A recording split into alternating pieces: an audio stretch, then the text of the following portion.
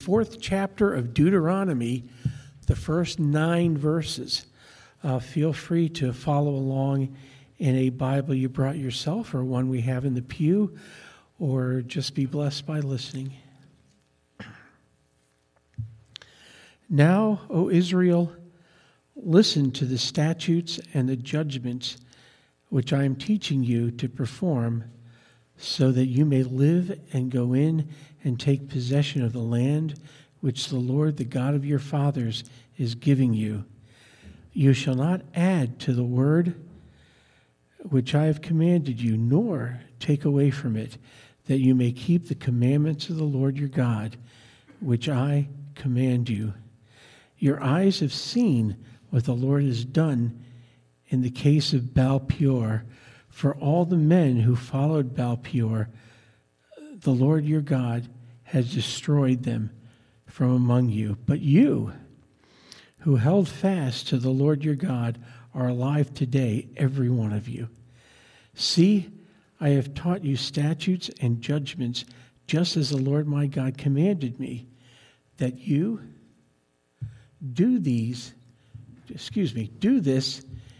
in the land where you are entering to possess it. So keep and do them, for that is your wisdom and your understanding in the sight of the people who will hear all these statutes and say, surely this is a great nation, is a wise and understanding people.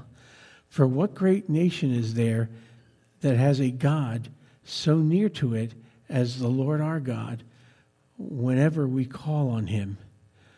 Or what great nation is there that has statutes and judgments as righteous as the whole law which I am setting before you today?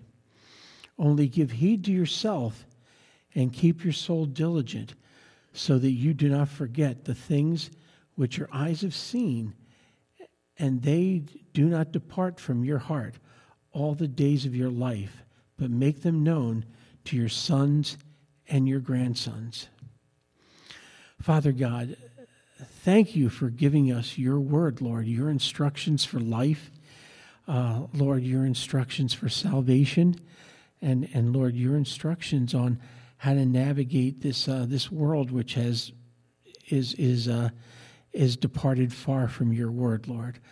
I pray that each and every one of us would be diligent, Lord, to read your word, Lord, to follow it, Lord, and Lord, to seek a connection, a relationship with you, so that we may be strengthened in order to be more obedient to you. And I pray that each and every one of us would experience, as I have, that the more I am obedient to your word, the more freedom I have.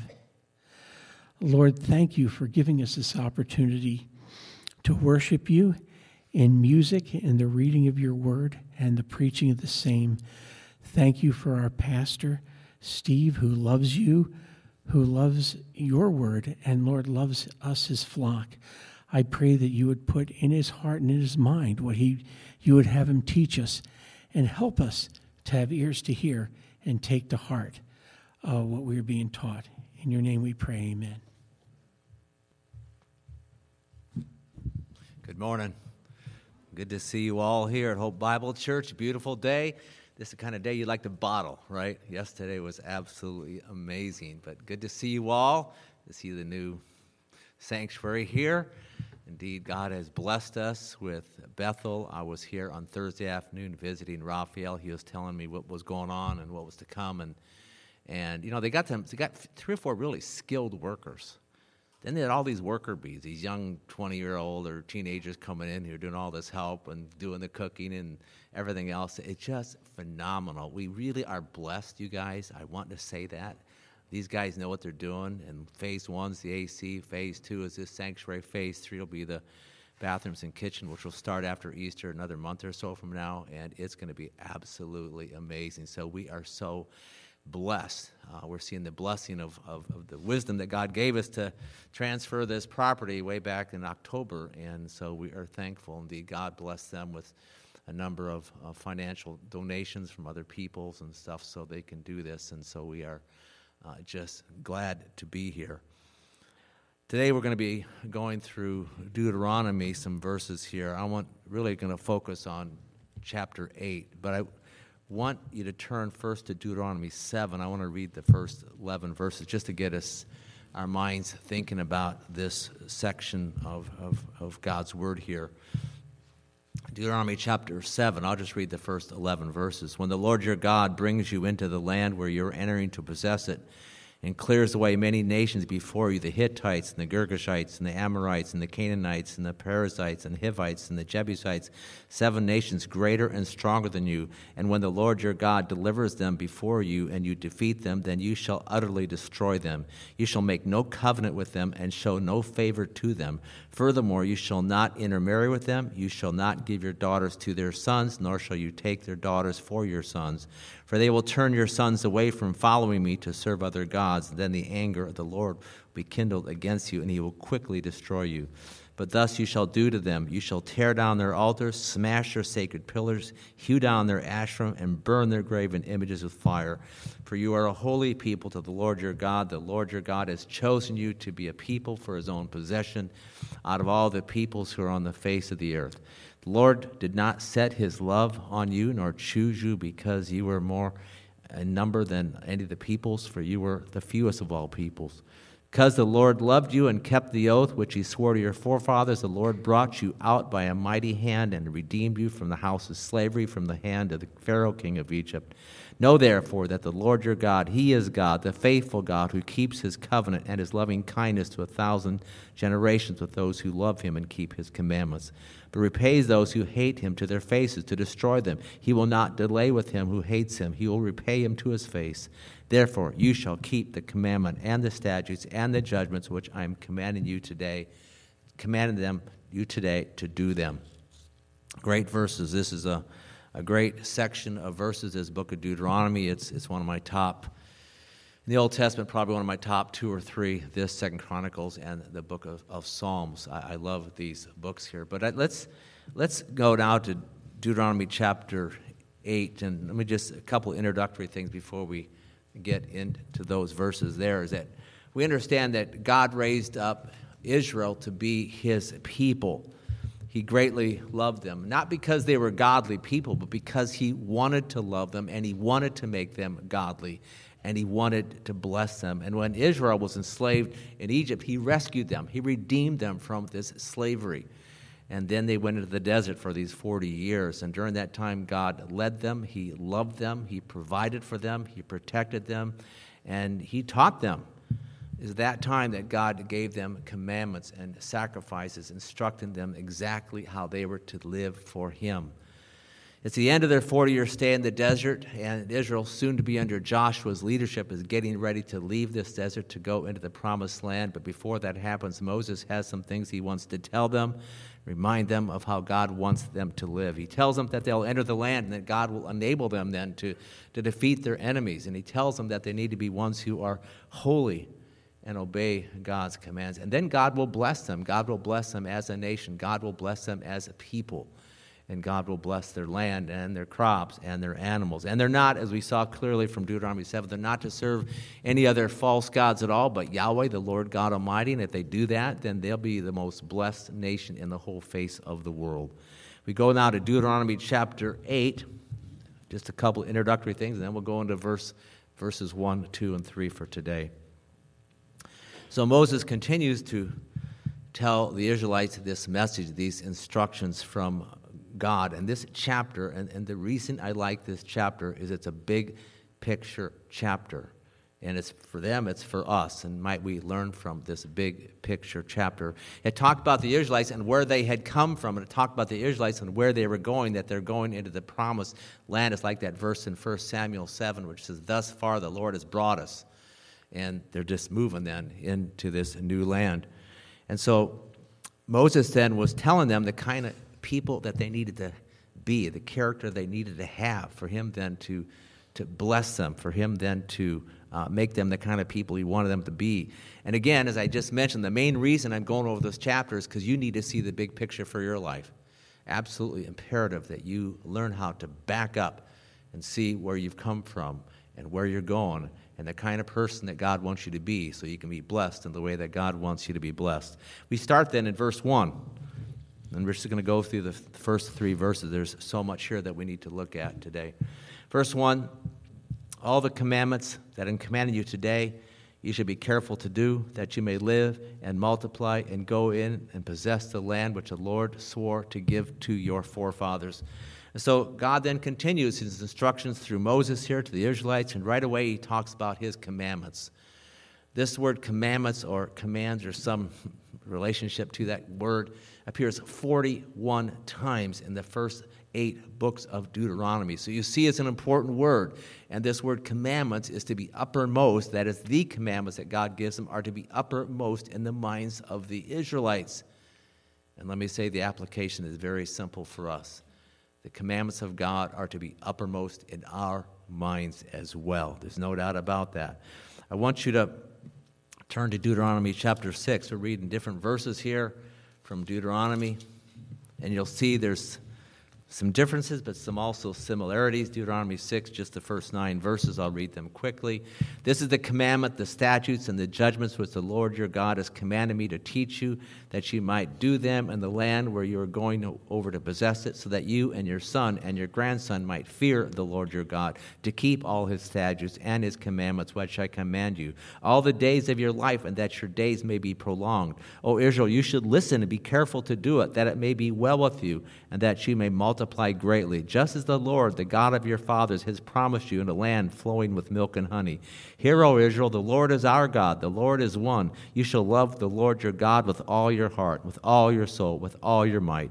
These words which I'm commanding you today shall be on your heart. You shall teach them diligently to your sons, and you shall talk of them when you sit in your house, and when you walk by the way, and when you lie down, and when you rise up. You shall bind them as a sign on your hand, and they shall be as frontals on your forehead. You shall write them on the doorposts of your house and on your gates. Then it shall come about, when the Lord your God brings you into the land which he swore to your fathers, Abraham, Isaac, and Jacob, to give you great and splendid cities which you did not build, and houses full of all good things which you did not fill, and hewn cisterns which you did not dig, vineyards and olive trees which you did not plant, and you eat and are satisfied. Indeed, we see all this instruction that the Lord is giving to Moses and then to this people. And very simple, and this word careful appears a lot when you read Deuteronomy. They were to be careful to obey God's commands, for that's the way they're to live their lives for God. So you think about that for yourself, application-wise, to be careful. You're to be careful to obey the commands that God has for you. And it says then if they were diligently kept them, God then would bless them. God would bless them. They'd live in a godly way. They'd be blessed. And what we see here is they'd be blessed both physically and spiritually. In our culture today, our Christian culture today, there's a blessing of spiritual blessing. That's what God wants, but that's the primary blessing. It's not so much he wants to make us physically successful. That's not his purpose. And we understand they'd grow. They'd go into the land. They'd multiply. They would possess the land. They'd take the land. And they'd be blessed in the land. And all this was based, you have to understand this, we go back 600 years to about 2050 BC.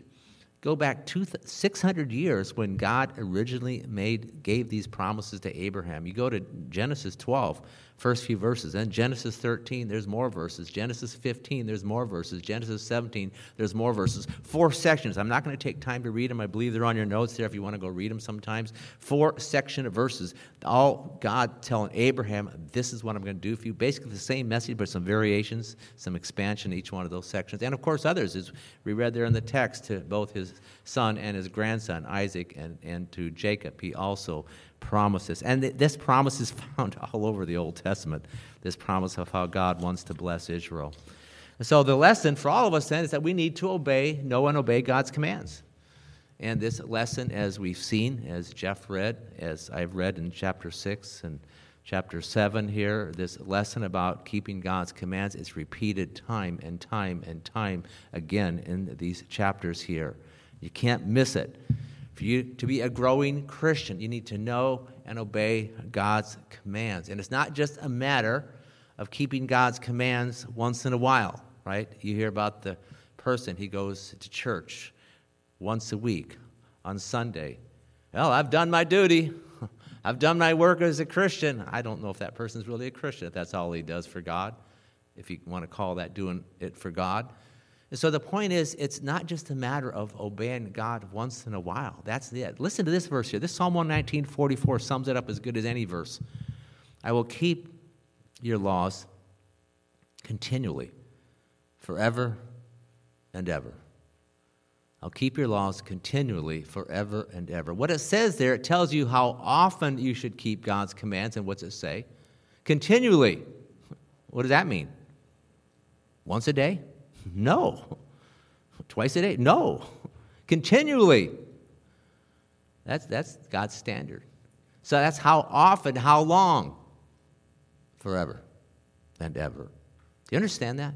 As a Christian, you are sitting here today, and God's desire for you to be blessed in the way He wants is for you to keep His commands from this point on forever and ever. Of course, in this life here, we're not perfect.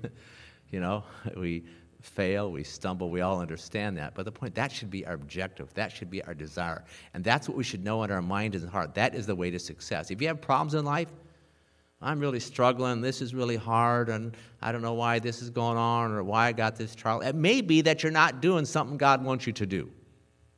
And that's one of the first questions to ask yourself. Is there some particular command that I'm not obeying, that I know to do, that I'm not doing it? Or you might say, God, show me. Is there something I'm not doing that I should be doing? What is it? Why am I struggling? I'm not saying we won't have struggles or trials. That's pretty normal in life. But sometimes we struggle because we're disobedient. That's what I'm saying. And God wants you to catch yourself at that time, to understand that, to know that. So keeping God's commands then is how you please God, how you honor Him, how you serve Him. It's how you'll be blessed. It's how you be fruitful, how you be a successful Christian. We go then to the next verse, Deuteronomy chapter 8, verse 2. It says, you shall remember all the way which the Lord your God has led you in the wilderness these 40 years, that He might humble you, testing you to know what was in your heart, whether you would keep His commandments or not. That's one loaded verse. And we could spend really weeks on that one verse. We're going to spend a few minutes here, a lot in this one verse. Let's go through this. Important verse. First, we see that we're to think about the past. We talked about this, I think it was 4 weeks ago. We talked about how we're to be thinking about the past, looking back and thinking about what God has done. There's that verse in Psalm 77, verse, 11? You're to remember the deeds of the Lord. You're to look back, okay? That doesn't mean you all day long, but you are to take time to think back and look back and think what God has been doing. And specifically then to think about what He's been doing in and through your life or in the lives of ones that you know that you're close to. That's what you're to do. That one verse is I just love it. The phrase says this, you're to remember, quote, all the way which the Lord your God has led you. All the way. All the way. You're to remember all the way which the Lord your God has led you. You think about your life. You all have a life. You have a Christian life. You have you're born someplace, live someplace. Think back. What has happened? What has been the journey that God has had you on? Psalm 103:7, we talked about this a few weeks back.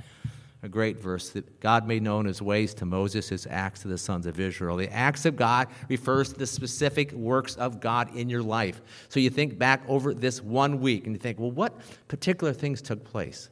Oh, I remember Tuesday night that happened. Or Thursday morning that happened. There's certain things that you remember, certain things you forget.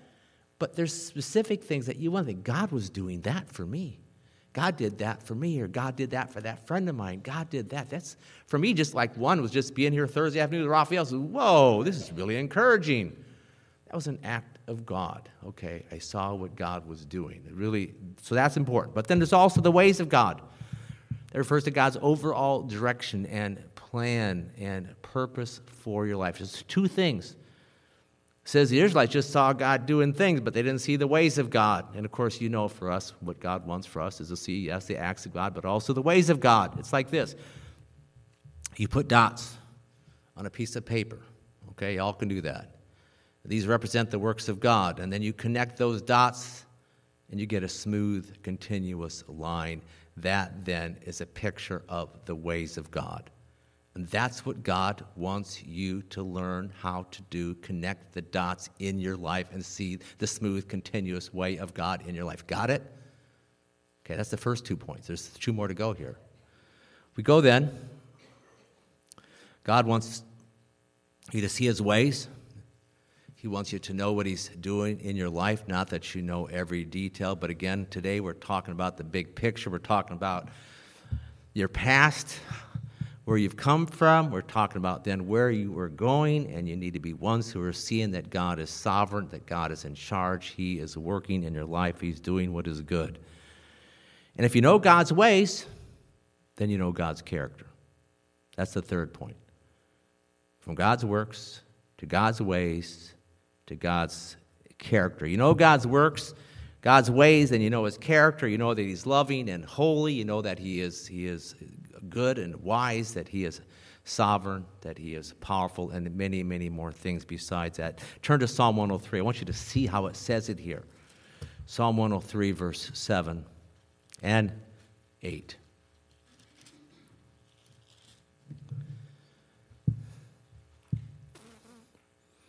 It says in verse 7, he made known his ways to Moses, his acts to the sons of Israel. What's verse 8 say? The Lord is compassionate and gracious, slow to anger, and abounding in loving kindness. The point is if you know the ways of God, then you'll see the character of God. If you connect these dots, see the smooth, continuous, spiritual line of God in your life, and then you see the character of God. That's what will happen. If you know God's character, then what? Then you know God. That's it.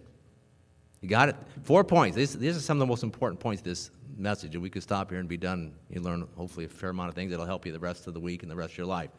Knowing the acts of God, knowing the ways of God, knowing the character of God, and knowing God himself. We read in 1 John chapter 2 about spiritual growth, and there's 3 stages of growth given there. There's the children, there's the young men, and there's the fathers. And John is just describing, spiritual growth. And he says some things. He says about the fathers? Well, I'll just read what he says. He says, I've written to you, fathers, because you have known him who has been from the beginning. That's all it says. Well, that's not much. What do you mean that's not much? That's powerful. You see what he's saying? This father knows the acts of God. He knows the ways of God, the character of God, and he knows God. That's a mature Christian. A mature Christian understands this 4-stage process that I have said here. That's what we are talking about. Turn to Jeremiah 9. This kind of thing is stated at different places. This is Jeremiah. End of the chapter, verses 23 and 24.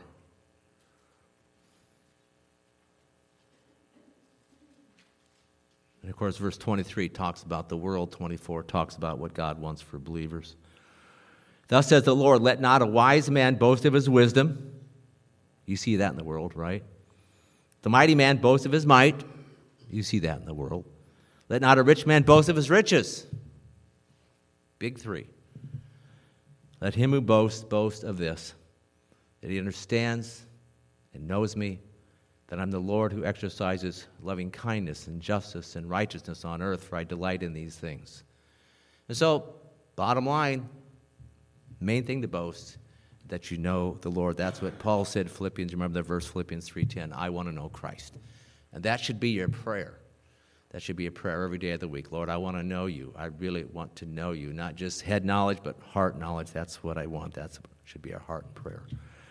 We go back down to Deuteronomy, back to verse 8, chapter 8, verse 2. And again, there's more here we need to look at. A lot more. I want to read it again. It says, you shall remember all the way which the Lord your God has led you in the wilderness these 40 years, that he might humble you, testing you to know what was in your heart, whether you would keep his commandments or not. So for 40 years, God was leading his people in the desert, and he was leading them every step of the way. God had plans for the Israelites. He knew exactly what he was doing with their lives. Big picture is what? You go back in your life, let's go back to when you became a believer, whether it's 10 years, 20, 30, 40, 50 years ago. God had plans, and God still has plans. God is the one who's involved intimately in your life, whether you realize it or not. God has plans. And we also, and I like this, he physically led them. How did he lead them? How did he lead them at night? By what? By fire. How did he lead them by day? By cloud. Fire by night, cloud by day. So the cloud would stay there, during the day, they'd stay there. The fire would stay there at night, they'd stay there. The fire started moving, said, hey, we got to go. We got to follow where that fire, that cloud is leading us. Now, Numbers 33 tells us the very specific ways that God led his people. Their exact route. And to the Israelites, I can't help but think to many they thought this is a strange roundabout route that we are on. But it was the plans that God had for them. You have to see this chapter. I want you to turn to Numbers chapter 33, and you'll see this, because this illustration is so important for your own life. Your own life. Numbers 33. I was going to read a little bit because it gets a little bit repetition here. You'll see that in a minute. Verse 1, these are the journeys of the sons of Israel by which they came out from the land of Egypt by their armies under the leadership of Moses and Aaron. Moses recorded their starting places according to their journeys by the command of the Lord, and these are their journeys according to their starting places. So, these are their journeys according to their starting places. That's what he says. They journeyed from Ramses in the first month on the 15th day of the first month. Then we skip to verse 5. Then the sons of Israel journeyed from Ramses and camped in Succoth. They journeyed from Succoth and camped in Etham, which is on the edge of the wilderness. They journeyed from Etham and turned back to Pharoth, which faces Bel-Zephon, and they camped before Migdol. And they go on, and goes on, and on, and on. And I think I counted it. I think there's 40 different stages in this journey. And the idea, one idea is this. You think about your life. You're on a journey. You've heard about that. My life's a journey. That's a good way to look at it. And there's stages in your journey. You're all on a stage right now. You're on a particular stage of the journey that God has for you. And different stages before, different stages. That's the way it is. It's sort of interesting to see, because sometimes we're in a particular stage, and God, I don't like this stage. Well, this is where he's got you, okay? I like that stage from 10 years ago. Or can you do something? Can you change it? Well, God's got you in different stages, okay? You can look at this in a minute way or more of a big picture. In fact, I was thinking of I'll segue to this example, but the songs we had today, okay? The second song was which one? Remember which one? Colossians, okay? Who wrote that song? Steve Altman from this church, okay? Fourth song was what? It was Daniel. Who wrote that song? Brad Meyer. Good friend of mine from Ames. And the fifth song, Jeremiah, who wrote that? Dennis Clark, friend of mine from up in the church in Maryland. I've been in Ames, I've been in Maryland, and now I'm in Florida. That's big picture journey stuff. You see what I'm saying? You're on journey. And here, you go through this, and it's probably good just to read it sometimes. God has you on a journey, and God is moving you, whether you realize it or not. And so again, understand you're on a journey, you're heading. On one hand, you could say to the promised land, okay? Some people look at heaven as being the promised land. That's not a bad way, saying, hey, we're in the desert right now. That might be a good way to categorize our lives at times, too, even though God indeed blesses us greatly in many ways, but sometimes we struggle a lot. Anyway, God knew the precise and perfect plans that he had for his people, and day after day and year after year, and for 40 years, and he was amazingly and faithfully leading his people in the ways that he wanted them to go. That's what was taking place, okay? And again, you may wonder what God's doing in your life. And sometimes we just don't know. I've shared this verse many times. The Proverbs 20:24 verse, the steps of man are ordained by the Lord. How then can any man understand his way? Whether the Israelites are out in the desert, you're in your life, man, I don't know what's going on. I mean, you sort of know some things, but sometimes things are confusing. Sometimes things are clear. And that verse, Proverbs 20, is a good verse when there's sort of a lack of clarity, okay? It's a good verse to say, well, I don't know what's going on, but God does, and that's what's most important. He will lead. And so you may wonder, but you need to believe. It's by faith. You need to believe that God is sovereignly and wisely leading you in the plans and the paths he has for you. And you must trust God then, for he knows what he's doing. He knows what he's doing. And that was the problem the Israelites had. They weren't trusting God. Psalm 32:8, I will lead you in the way that you should go. Psalm 23, he leads me in paths of righteousness. Psalm 143, let your good spirit lead me on level ground. So please understand that God is one. He is leading you. And so as you look back, as you think over the last 20, 30, 40 years of your life, you get an idea then of how God's been leading you, okay? You'll get an idea, and hopefully you're connecting dots, and you're seeing this smooth, continuous line, and you're seeing the ways of God and the character of God, and you're seeing God himself. And that should encourage you then as you look back. You should be encouraged, and it should cause you then, should move you then to thank God and praise God for, indeed, what he is doing. I was thinking about this, in about another 2 weeks, I think it's March, not sure, 10th or 11th, 12th. But it was 1979, March of 79, when I recognized as a pastor. He says, wow, 45 years. What a journey. What a journey. But I look back and I think, well, this is very encouraging. This is really encouraging to think how God has led through the years, from Ames to Maryland to down here. It's just a blessing. And then with a wife along the way for many of those years, most of those years, and children, and you all. In fact, I was going to say this, I'll say it now. So we've been here, Marcia and I and our children and our cat and our dog, we came 25 years ago on the 24th of February, which was yesterday. So 25 years, wow. Now, it actually happened on a Wednesday. I'll never forget it. We were in 4022 Delbrook. That's where we moved in. It was an apartment that somebody from this church found for us. It wasn't an apartment. It was a house.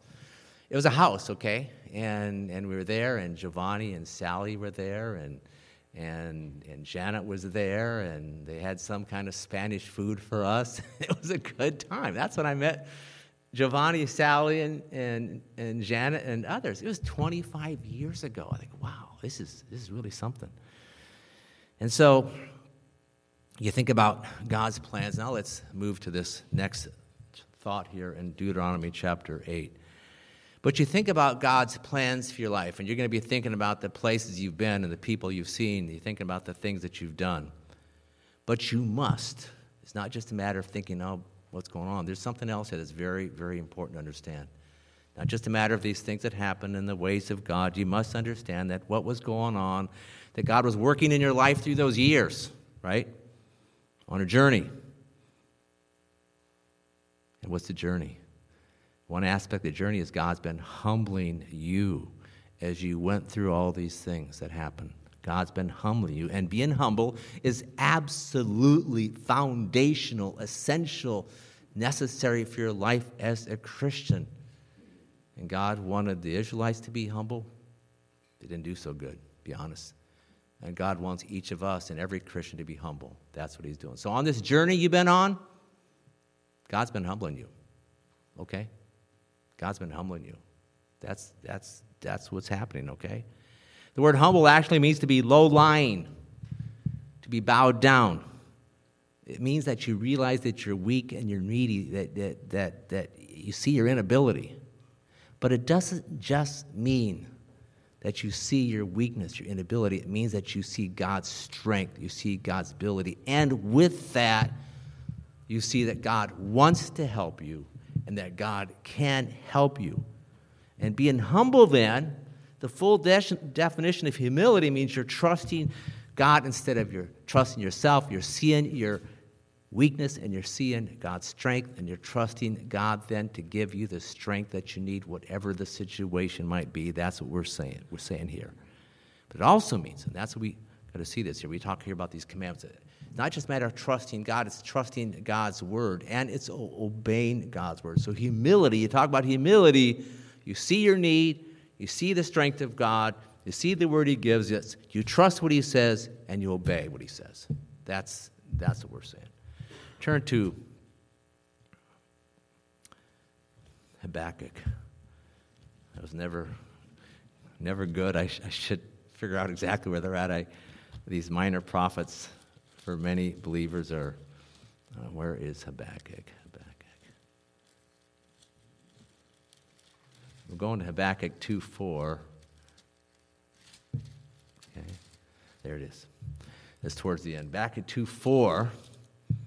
We're talking about trusting in God and trusting in God's word. And 2:4 says this. It says, Behold, as for the proud one, his soul is not right within him, but the righteous will live by his faith. So you see two words here that you have to understand what's going on. The word pride and the words faith. Okay?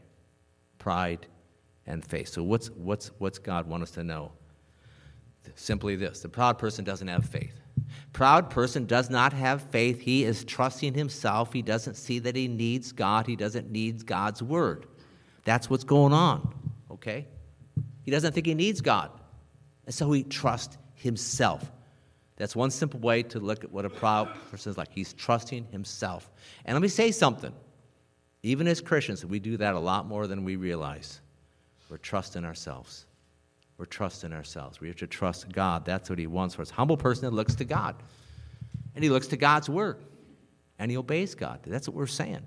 Humble person knows he needs God. He knows he needs God's help and strength and guidance. And he knows he needs God's word. And the whole Bible gives examples of people then who were humble and knew they needed God and needed God's word. You go back to Hebrews 11. It's about men and women who had faith and hope, but faith is the main point there. If they had faith, that meant they were humble, right? That's right. You connect faith with humility. You put them together. That's what we're saying here at this time. Faith and humility go together. You go back to Numbers 12, and it says of Moses, the most humble man on the face of the earth at that time was Moses. And of course, Moses is he's writing this Pentateuch. He's writing Deuteronomy. It says, hey, you need humility, and he'd been there. He knew what it meant to be humble, leading these 2 million people through the desert, and they were a strange lot. I mean, they were tough to get along with. They were really quite rebellious and wanted to kill him and Aaron. It was just a rough time. Indeed, he was humble. You have Abraham, too. He was humble. Genesis 15:6 says, Abraham believed God's word and reckoned it to Abraham, and God reckoned it to Abraham as righteousness. So here's God telling Abraham to go this certain place, and Abraham humbled himself and did. And Hebrews 11:8, Abraham, when he was called, obeyed by going out to a place where he was to receive as an inheritance, and he went out not knowing where he was going. I don't know if I told you this or not. That verse right there, that verse is one of the main verses that God used to get me and my wife and family to move down here. It says, okay, I was called, obeyed, going out to a place which he was given to receive inheritance, and he went out not knowing where he was going. Okay, I didn't know what was going to happen. I mean, not the layout of the people or you or all that was going to happen or all kinds of things. We don't always know when God leads us. But the point is here we have Abraham. He was humble. He obeyed God's commands. And even though you know the story about how God says, hey, I want you to kill your own son, and he was willing to kill him by faith because he believed that God was good and that God would work this out, and God did. We know the story. Okay, so back to Deuteronomy, chapter 8, verse 2. I'm going to read this again. You shall remember all the way which the Lord your God has led you in the wilderness these 40 years, that he might humble you, testing you to know what was in your heart, whether you would keep his commands or not.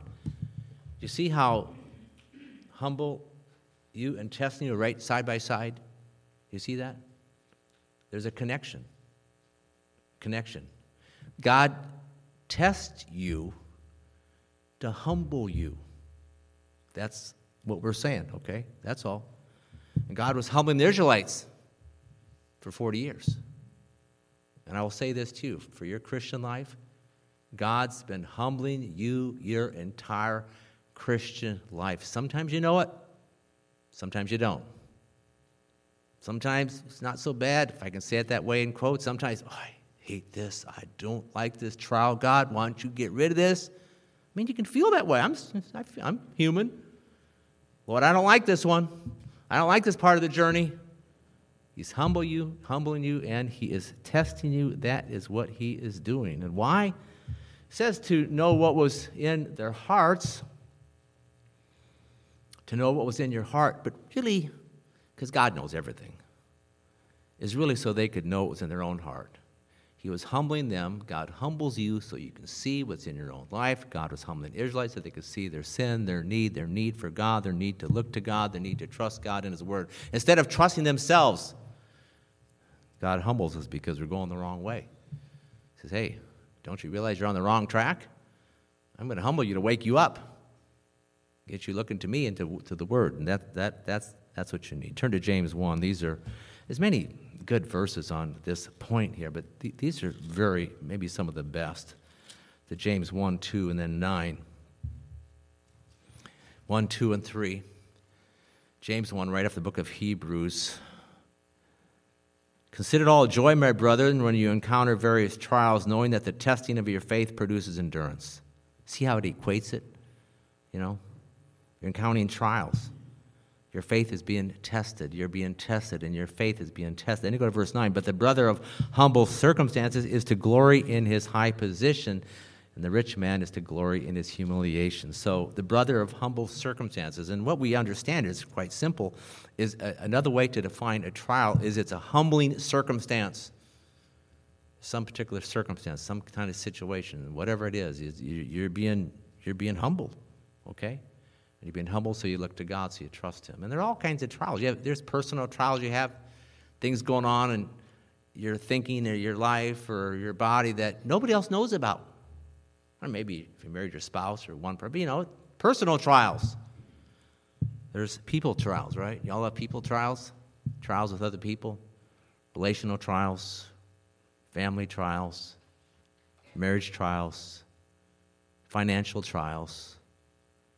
Car trials, house trials, health trials, etc., etc., etc. Okay, all of you probably have one of those at least right now going on, okay? Something's going on. That's what it is. God does it. Why? Because He always wants you to be humble. God always wants you to be humble. Not that He's always putting you through some trial, but He always wants you to be humble. In fact, the verse in, where's it? Someplace. Maybe is it James 4:10, 1 Peter 5? Humble yourself in the presence of the Lord, and He will exalt you. The point being, and there's another whole subject, I don't want to get into it, but it's very relevant, is that God humbles you, but you're also to humble yourself. And there's probably, I could give you 10 different ways you can humble yourself. Everything from singing a song to, confessing your sin to serving somebody. The point is you're to humble yourself. That is, God will humble you, but you're also to humble yourself under the mighty hand of God. That's what He wants you to do, okay? And so God gives trials to humble you, so you look to God and His Word. 2 verses here I like in this. Psalm 119, in verses 67, 71. 119:67. Before I was afflicted, I went astray, but now I keep your word. When you go to the Greek Septuagint, again, the Greek Septuagint was written about 200 BC. It was the Old Testament, translated into the Greek. And when you look at the Greek word for afflicted, which word do you think it is? What have we been talking about here? Before I was H-U-M. Before I was humbled. The Greek word in the Greek Septuagint for afflicted is humble. Before I was humbled, I went astray. Now I keep your word. You see? You're humbled. You're going astray, number 1. 2, you're humbled. 3, you keep His word. That happens all the time. All the time. You're going astray, you're humbled, then hopefully you keep His word. Verse 71, similar. It's good for me that I was afflicted. You like that one? It's good that I'm humbled, that I might learn your statutes. Again, it relates, humility relates to the word, relates to faith. That's what God wants you to see. We continue, Deuteronomy chapter 8, verse 3. A few more thoughts here. 8:3, He humbled you, let you be hungry, fed you with manna which you did not know, nor did your fathers know, that He might make you understand that man does not live by bread alone, but man lives by everything that proceeds out of the mouth of the Lord. The central verse is verse 2, but verse 3 is sort of explaining that some more, okay? We see that the Israelites were humbled. And how did He humble them? By letting them be hungry. That's what it was, by being hungry. It was a physical test a physical trial to teach them a spiritual lesson. Get it? A physical test. Real basic. God, we need food. It was to humble them, not just so they got the food, but so they would learn to look to God and trust God. That's the point. That's the point here, okay? You go to, I'm not going to look at it, but another section that sort of relates, and you could look at in your own time, is Matthew chapter 6, 25 to 34. It talks about, why are you guys worried about food and clothes and drink, things to wear? Why are you worried? And right there in the middle it says, oh, you have little faith. You're not trusting me. And so if we as Christians aren't past that point, we're really young Christians.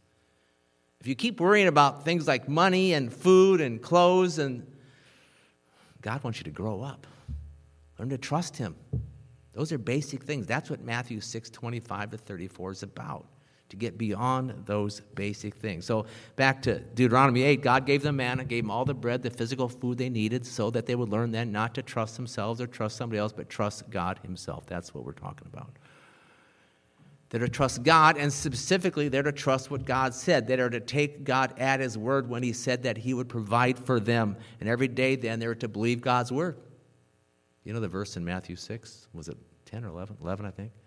What's it say? Give us this day our daily bread. And really, we should think of that every day as, thank you, God. We take for granted the fact that we have food in our shelves. There's many people, and you know this around the world, that they're not going to always have food. Okay, we're blessed with that. So they're to believe God, trust God. But the point is that God lets you get hungry. God humbles you. God lets you then go through trials so that you go to him and you go to his word. And as you trust God and obey God, then he will come through for you. Turn to Jeremiah 17. There's all kinds of verses on faith, and these are some classic ones I really like. Jeremiah 17. We're talking about basic lessons today. Are you learning to obey God's commands? Are you learning to walk by faith? Are you understanding what it means when you're being humbled? Jeremiah 17:5. Thus says the Lord, cursed is the man who trusts in mankind and makes flesh his strength, and whose heart turns away from the Lord.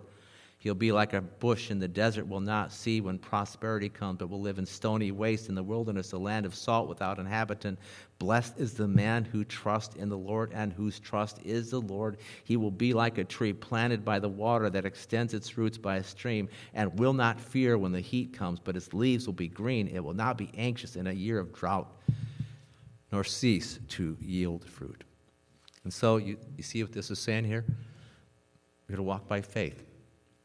And walking by faith means you're to live your life by following everything that proceeds then out of the mouth of the Lord. That's what we see in those verses there in Deuteronomy. So a Christian then, you need God's word, and you need the entire word of God.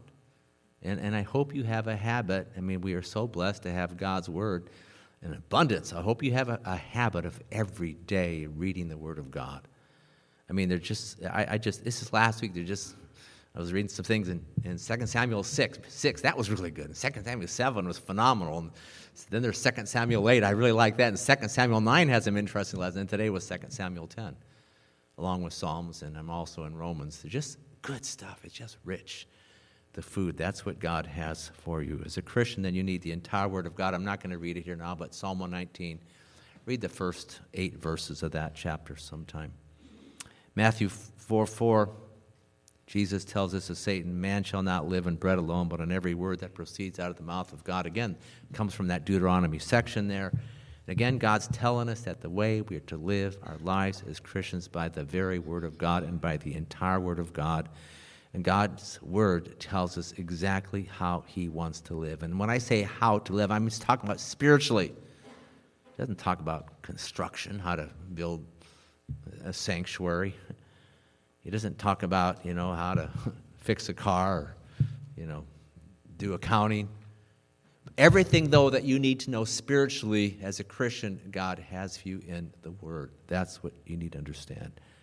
So we see then the importance of God's Word, the centrality of God's Word, the sufficiency of God's Word, and the supremacy of God's Word. So important.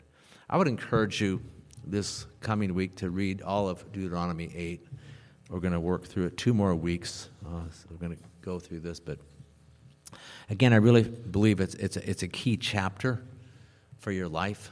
My goal was to have just an important chapter like that. That's what I want to do, a big picture chapter, help you to see the entirety of your life, where you've come from and where you're going and how God wants to bless, along with warnings too. We'll get to that too in the next couple of weeks, but let's pray.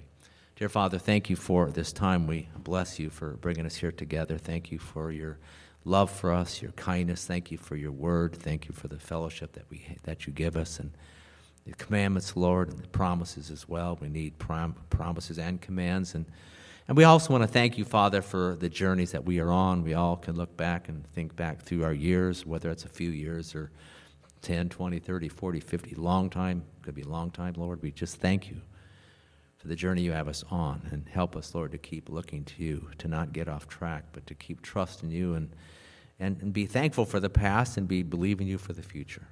That's what we ask. But thank you so too for Bethel and their lives, their hearts. It's not just a matter of they're doing some physical work. That's good. But they have a heart for you, a heart for the Lord, and I know you've given that to us as well. So keep us going, encourage us, strengthen us, use us, Father, for all the purposes and plans that you have for us. We pray this in Jesus' name. Amen.